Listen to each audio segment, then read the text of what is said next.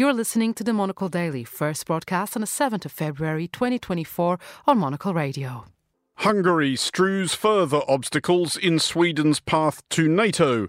Tucker Carlson goes to Moscow, though regrettably plans to come back, and the French commit to undermining an enduring stereotype. I'm Andrew Muller. The Monocle Daily starts now.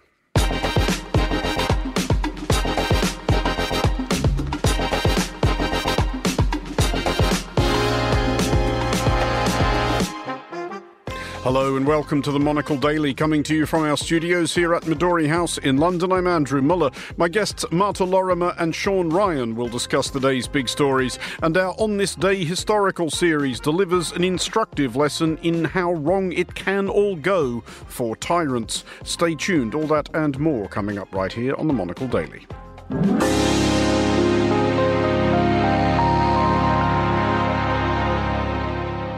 This is the Monocle Daily. I'm Andrew Muller, and I am joined today by Marta Lorimer, Fellow in European Politics at the London School of Economics, and by Sean Ryan, Director of Media at Save the Children. Hello to you both. Hello. Hi.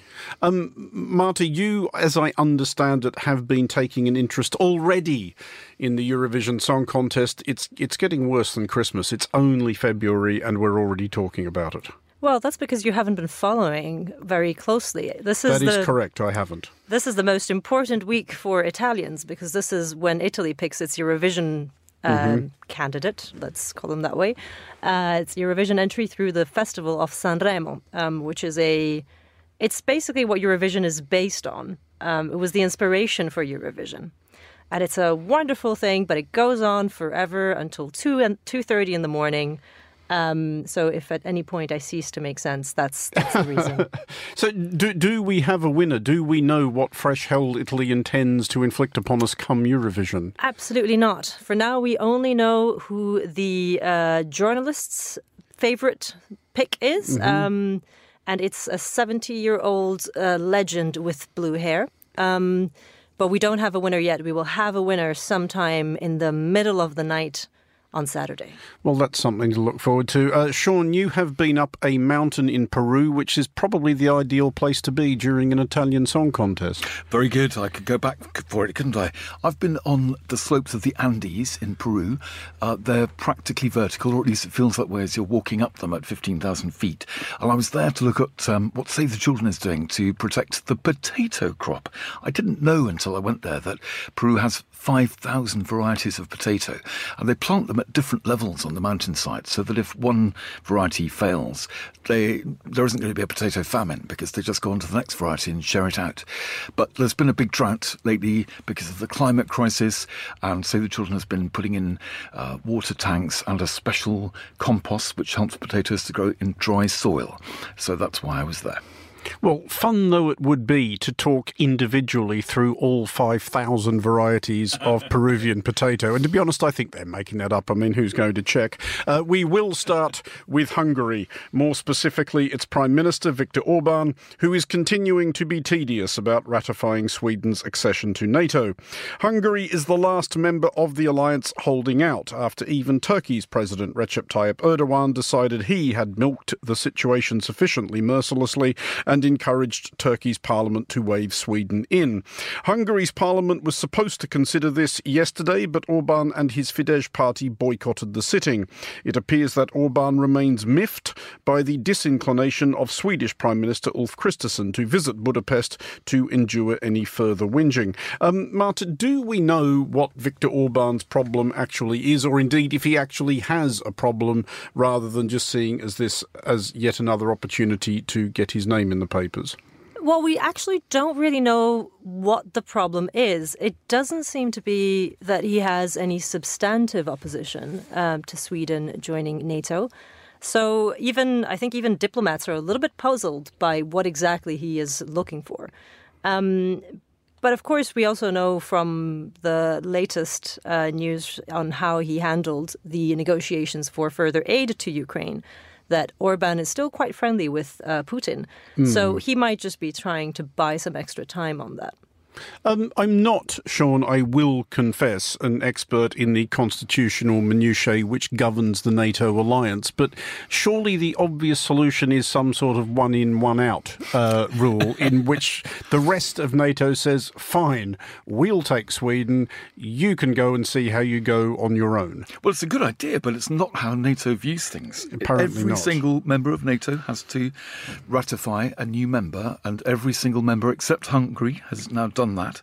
And it's curious to see that Orban, who made his name as a young politician by demanding the removal of Soviet troops in 1989, is now being accused of a pro-Russian foreign policy. There are those of us who can remember when he was the fresh, exciting face of Eastern European liberalism. Things have changed. He is also being accused by the European Commission today of introducing a sovereignty protection office, which is a body that will be given the right to get the intelligence services to look into anybody in public life, for which read anybody opposed to Orban in public life. And this is being described by the European Commission as an attack on freedom of speech, freedom of association and privacy. And looks as if there's going to be an attempt to take Hungary to court and fine it for that. We have discussed on these programmes many times before, Marta, that there's a difference between Turkey being difficult and Hungary being difficult in a NATO context, in that you can't just wave Turkey off. It's a colossally important country to NATO. It's NATO's second largest military. It is the bulwark against the Middle East, custodian of the Black Sea, etc. Turkey, with a swiftness that does not seem coincidental after waving Sweden into NATO at last, is getting 40 new F-16s from the United States, upgrades to 79 older F-16s. Is Orban after some sort of payoff? I mean, Orban is always after some kind of payoff. This, again, seems to be his MO. I'm not 100% sure he is going to get any kind of payoff in this case, or that he's just I suppose, wasting everyone's time to make sure that he's in the news, that people are talking about Hungary. Although I don't really know if it helps if they're not really talking about it in the best terms. Well, indeed not. And Sean, is he, whether he understands it or not, actually now much more isolated than he was, say, this time, 6 months ago? Because the European Union, if not necessarily NATO, had become accustomed to thinking of Poland and Hungary as its two problem children. Poland's commitment to NATO was always fairly solid, especially after Russia attacked Ukraine. But Orban no longer has a natural ally in Warsaw. In fact, he has quite the opposite in Warsaw now. Donald Tusk has been, in recent weeks, extremely brisk in his remarks about Orban. Yes, the change of government in Poland has undoubtedly left Orban more isolated in Europe. But it is interesting, isn't it, if you're looking at it from Moscow, to see that there is some division in NATO, some division in Europe, and of course quite a lot of division in America about the attitude towards supporting Ukraine. And I think the Russians will probably take heart from Orban's stand. Well, on a related subject, and sticking with the theme of tedious attention seekers animated by an unsavoury enthusiasm for Vladimir Putin, it has been confirmed that conservative media blowhard Tucker Carlson has recorded an interview with the Russian president in Moscow. It will be available on Carlson's website later this week. Carlson, who made a comfortable living for years pretending to be furious about nonsense before being sacked by Fox News last April for being such a jerk even Fox News noticed, explained himself thus. Since the day the war in Ukraine began, American media outlets have spoken to scores of people from Ukraine, and they have done scores of interviews with Ukrainian President Zelensky. We ourselves have put in a request for an interview with Zelensky, and we hope he accepts. But the interviews he's already done in the United States are not traditional interviews. They are fawning pep sessions specifically designed to amplify Zelensky's demand that the U.S. enter more deeply into a war in Eastern Europe and pay for it. That is not journalism. It is government propaganda. Propaganda of the ugliest kind, the kind that kills people. At the same time, our politicians and media outlets have been doing this, promoting a foreign leader like he's a new consumer brand. Not a single Western journalist has bothered to interview the president of the other country involved in this conflict, Vladimir Putin.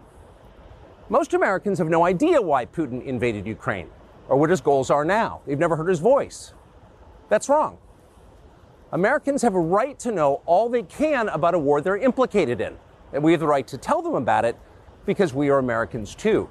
Freedom of speech is our birthright. We were born with the right to say what we believe. That right cannot be taken away no matter who is in the White House. On Tucker Carlson's claim, and I quote, that nobody has bothered to interview, not a single Western journalist has bothered to interview Vladimir Putin. It is worth noting that this claim has been debunked not only by the dozens of media outlets which have filed interview requests for President Putin in recent years, but by Kremlin spokesman Dmitry Peskov, who has confirmed such approaches but explains that they were knocked back for failing to meet the Kremlin standards of impartiality.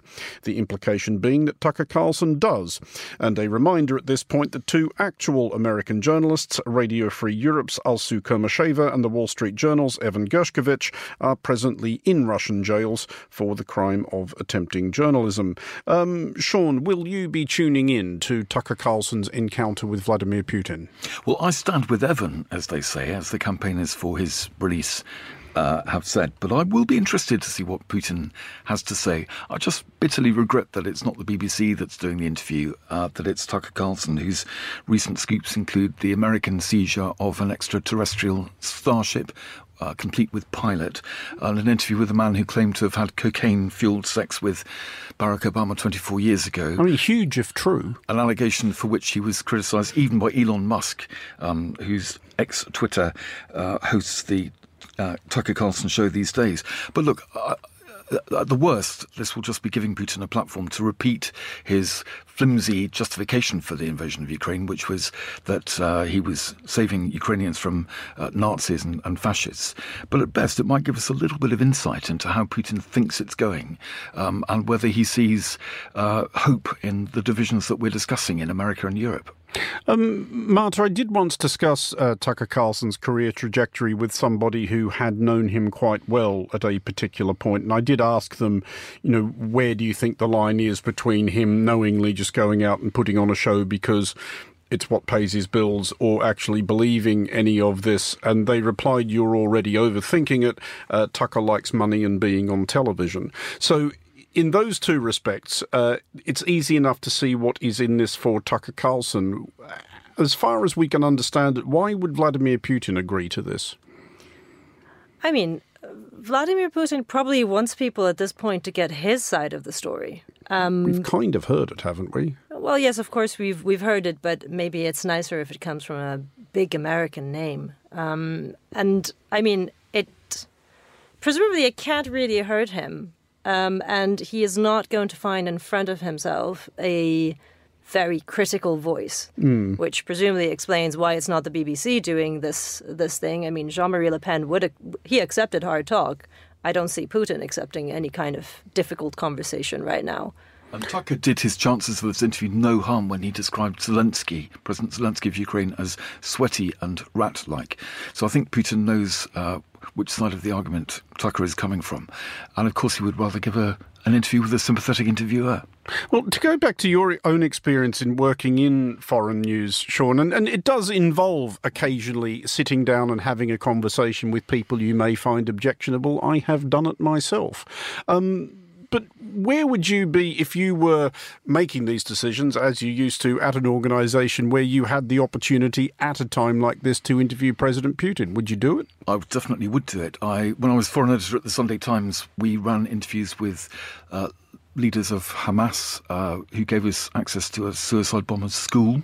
It made a front-page story because it gave us insights into the thinking of suicide bombers that nobody had ever got before. And we did 3 interviews with President Assad of Syria at the height of the war in Syria, because it was just interesting to see what he had to say and how he was living. So I would definitely want the interview with Putin, but I would be very insistent on asking some pretty aggressive questions. Always, in these situations, you have to negotiate on the sort of questions that will be asked before the interview takes place. But you can throw that script out of the window as soon as the interview starts, because what can they do? Walk off the set? Not very likely. There have been some suggestions, Marta, and I think this might just be various EU panjandrums having a bit of fun here, that Tucker Carlson could actually be sanctioned by the European Union for undertaking this enterprise. I can see how that would be gratifying, but ultimately, is that actually terribly clever? Because one, it would give Tucker Carlson the excuse to say, I am being persecuted by the EU for undertaking an act of journalism, and two, even more annoyingly, he'd be right. I don't think that is the fight that the EU is going to pick. I want to believe that this is not. Also, if he was a European citizen working in the EU, maybe I could see that being a point. But he's not based in the EU, is he? No, and I think the EU are kind of that would be to overreach. That. It would be really, really overreach.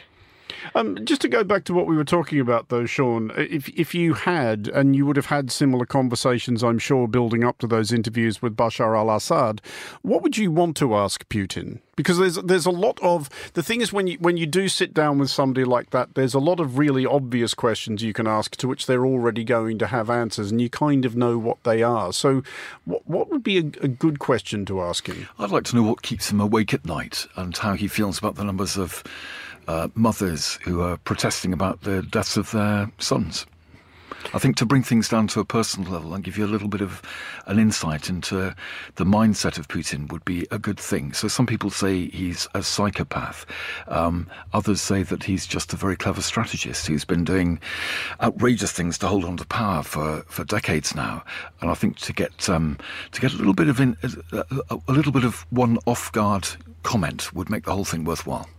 And Marta, just a final thought on this, and looking at the American audience for this. Presumably Putin has some understanding of the fact that he does enjoy actually an American fan club on the conservative side of American politics.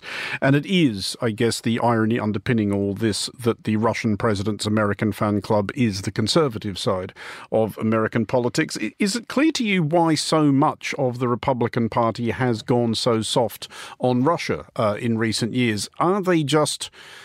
I mean, are they acting out of conviction here, or do we have to consider that elements of the Republican Party are in fact on the hook to Moscow? I mean, that is entirely likely. That's definitely the case in a lot of European parties off the far right, who used to be a little bit like Orban. They used to be strongly anti-communist, but seem to have found in Russia a new beacon of hope. And I think some of this has to do with, I imagine we can call it with almost a contrarian point of saying we're very attractive to this alternative to the neoliberal order that we now live in. And Putin, to some extent, stands for that. Well, to UK politics now, and the revelation of what Liz Truss learned from her 7 calamitous weeks as Prime Minister. Nothing. Such is the only reasonable inference from her appearance at the launch of a new political grouping, arguably optimistically called Popular Conservatism, abbreviated to PopCon. An obvious attempt to convene a British equivalent to annual American Dingbat Jamboree, the Conservative Political Action Conference, which will delight us later this month. PopCon got off to a rickety but probably illustrative start when, of the 4 star guest speakers originally booked, one withdrew in a huff and the other was punted off the bill before the first bread rolls had been served. Sean, first of all, the ongoing, fact of Liz Truss on the public stage at all? You would have thought that most people, after such a debacle, would have run away to sea and grown a beard. She still thinks she's going to do it again, doesn't she? She thinks she's coming back. She seems to, but popular and Truss are not words that you hear in the same sentence very often.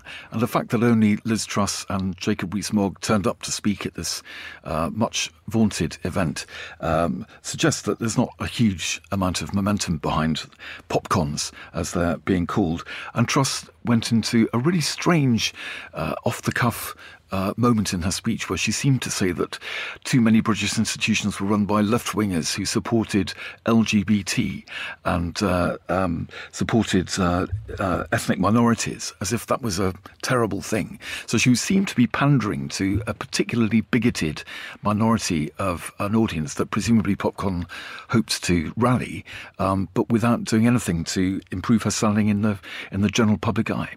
Well, we were talking earlier, Marta, about the journey Viktor Orban has been on, and it is worth remembering that among Liz Truss's very first public appearances was speaking as a delegate at the Liberal Democrat conference advocating for the abolition of the monarchy. But she now said at this PopCon Beano that, and I quote, "Britain is full of secret conservatives, people who agree with us but don't want to admit it because they think it's not acceptable in their place of work, it's not acceptable at their school."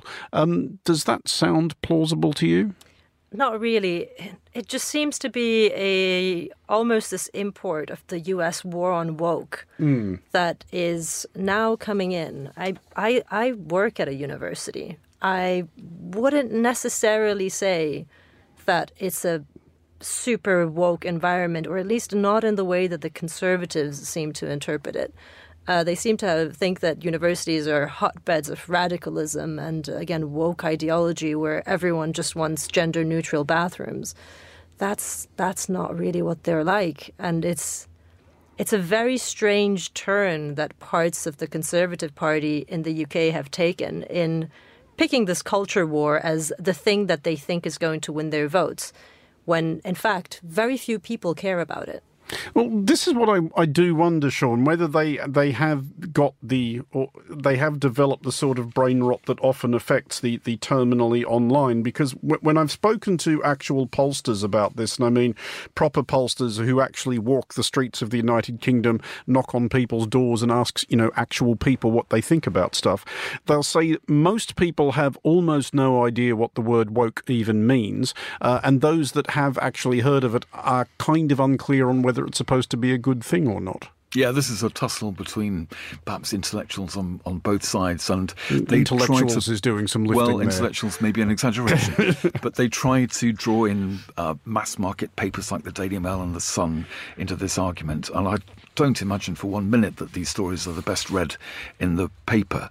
So the other thing that the popcons were trying to do yesterday was pick on the environment as the issue where they thought they could probably get some traction with public opinion. So they were against net zero, they were in favour of choosing whether you pay green levies on your electricity bill, they were against the smoking ban, and of course these people were very much against COVID lockdown.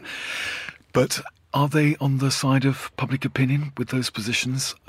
Opinion polls by people such as the one you've described there suggest otherwise. Well, on the subject of those opinion polls, Marta, they do predict that the general election in this country, which is due by January at the latest, will be an absolute massacre, that it will reduce the Conservative Party in the Parliament at least substantially.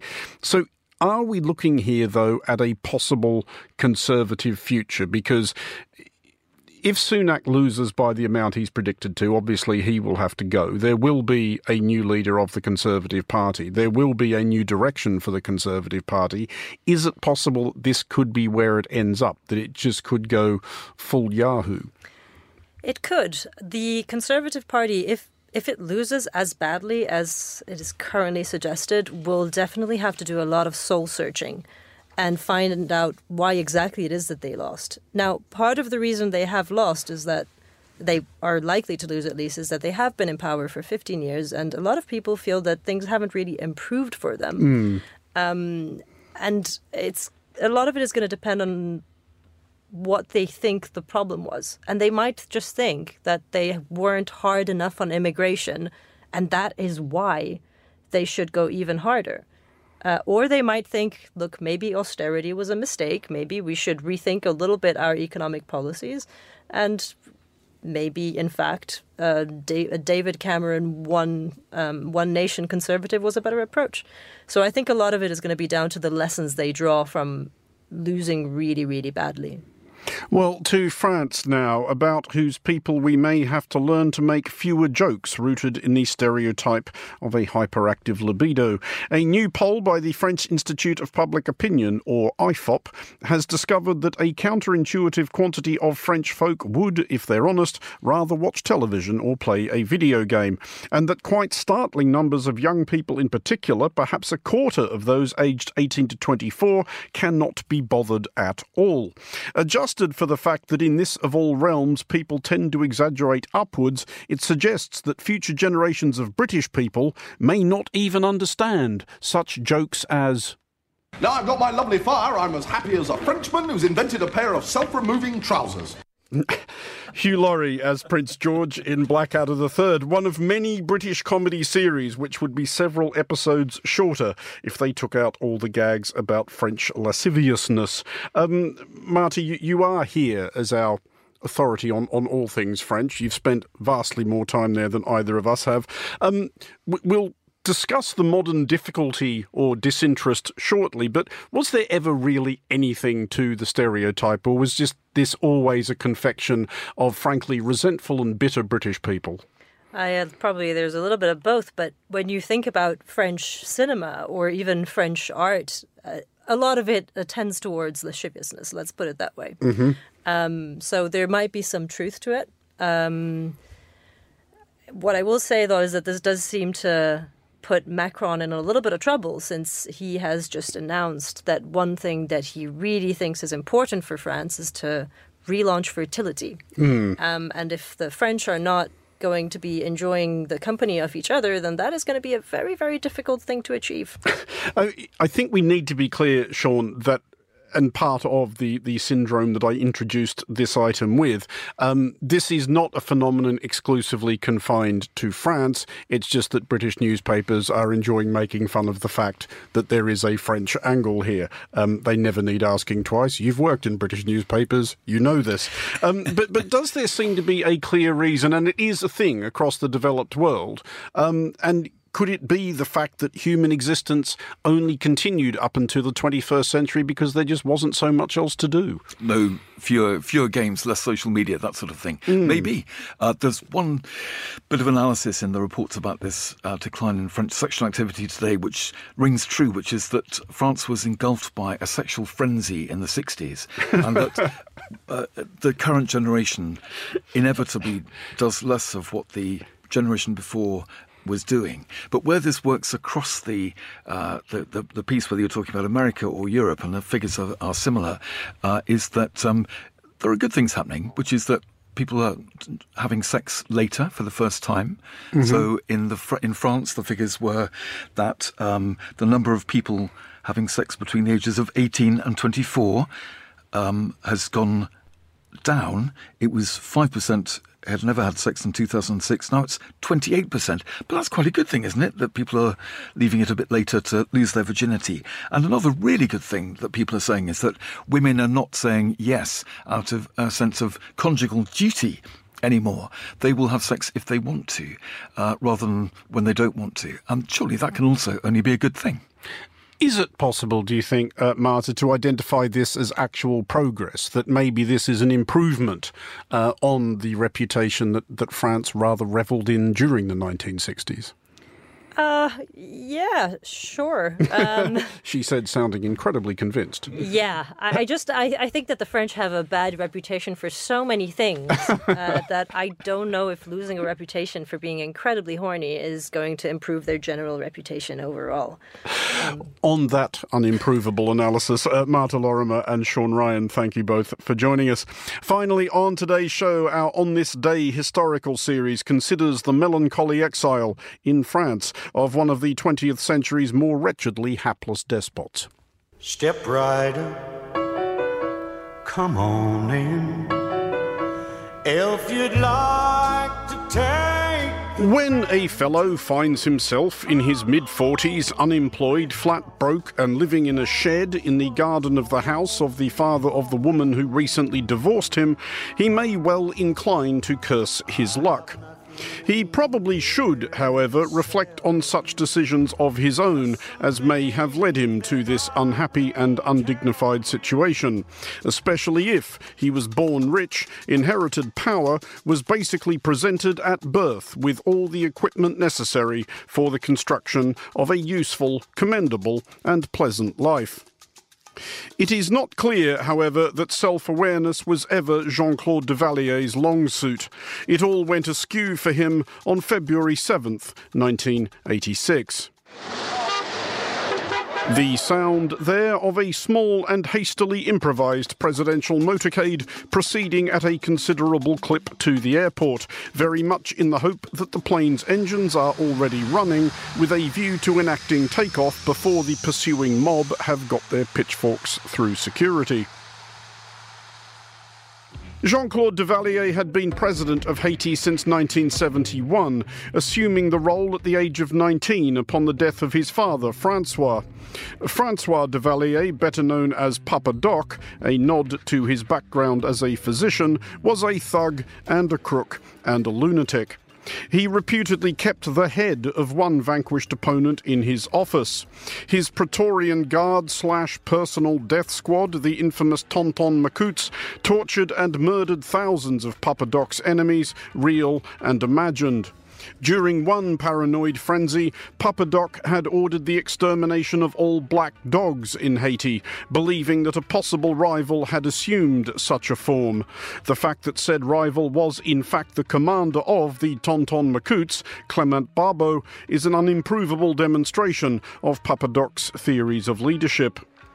The ceremonial panoply with which Duvalier surrounded himself was never more than a camouflage to cover the absolute power he himself held.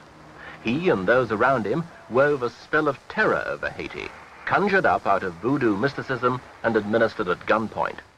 When Papa Doc, who believed himself immortal, at least understood that he was departing this corporeal realm, a referendum was put to Haiti's people, asking them to endorse Jean-Claude, known as Baby Doc, as his successor, president for life. The result was recorded at 2,391,916 votes in favour, 1 against, with 2 abstentions. This vote has not since been regularly upheld as a model of free, fair, transparent democracy in action. As president, Baby Doc was an improvement on Papa Doc, at least inasmuch that it is preferable to be governed by a gormless moron than a rampaging maniac. However, Baby Doc's expensive tastes played badly with Haiti's generally impoverished people, especially as it was, theoretically, their money. He spent a fortune on his wedding. His wife spent several fortunes in the boutiques of Paris. The population grew restive. The United States, which had been vaguely content to prop Baby Doc up on the grounds that he wasn't Fidel Castro, intimated that he had outlived his usefulness.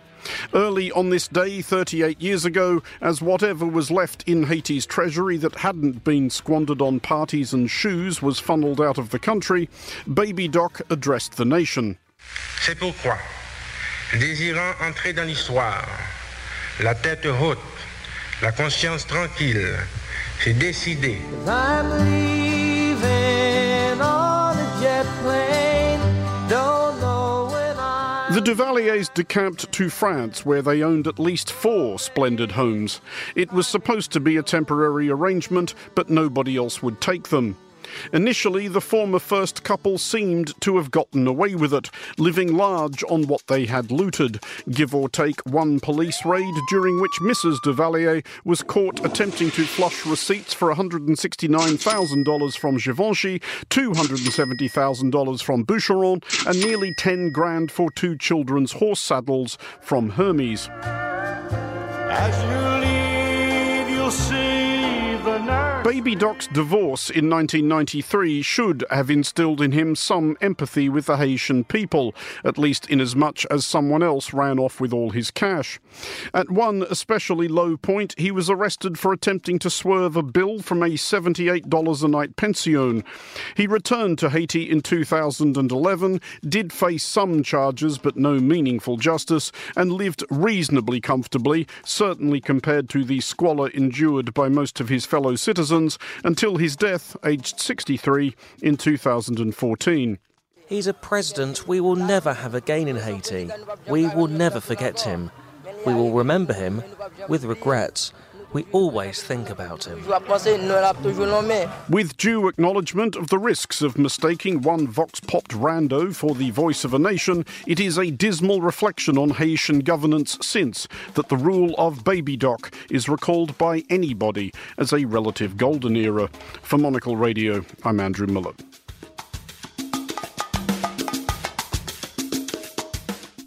And that is all for this edition of The Daily. Thanks to our panellists today, Marta Lorimer and Sean Ryan. Today's show was produced by Carlotta Rebello and researched by Naoma Ekwe. Our sound engineer was Sarah Nichol. I'm Andrew Muller here in London. The Daily returns at the same time tomorrow. Thanks for listening.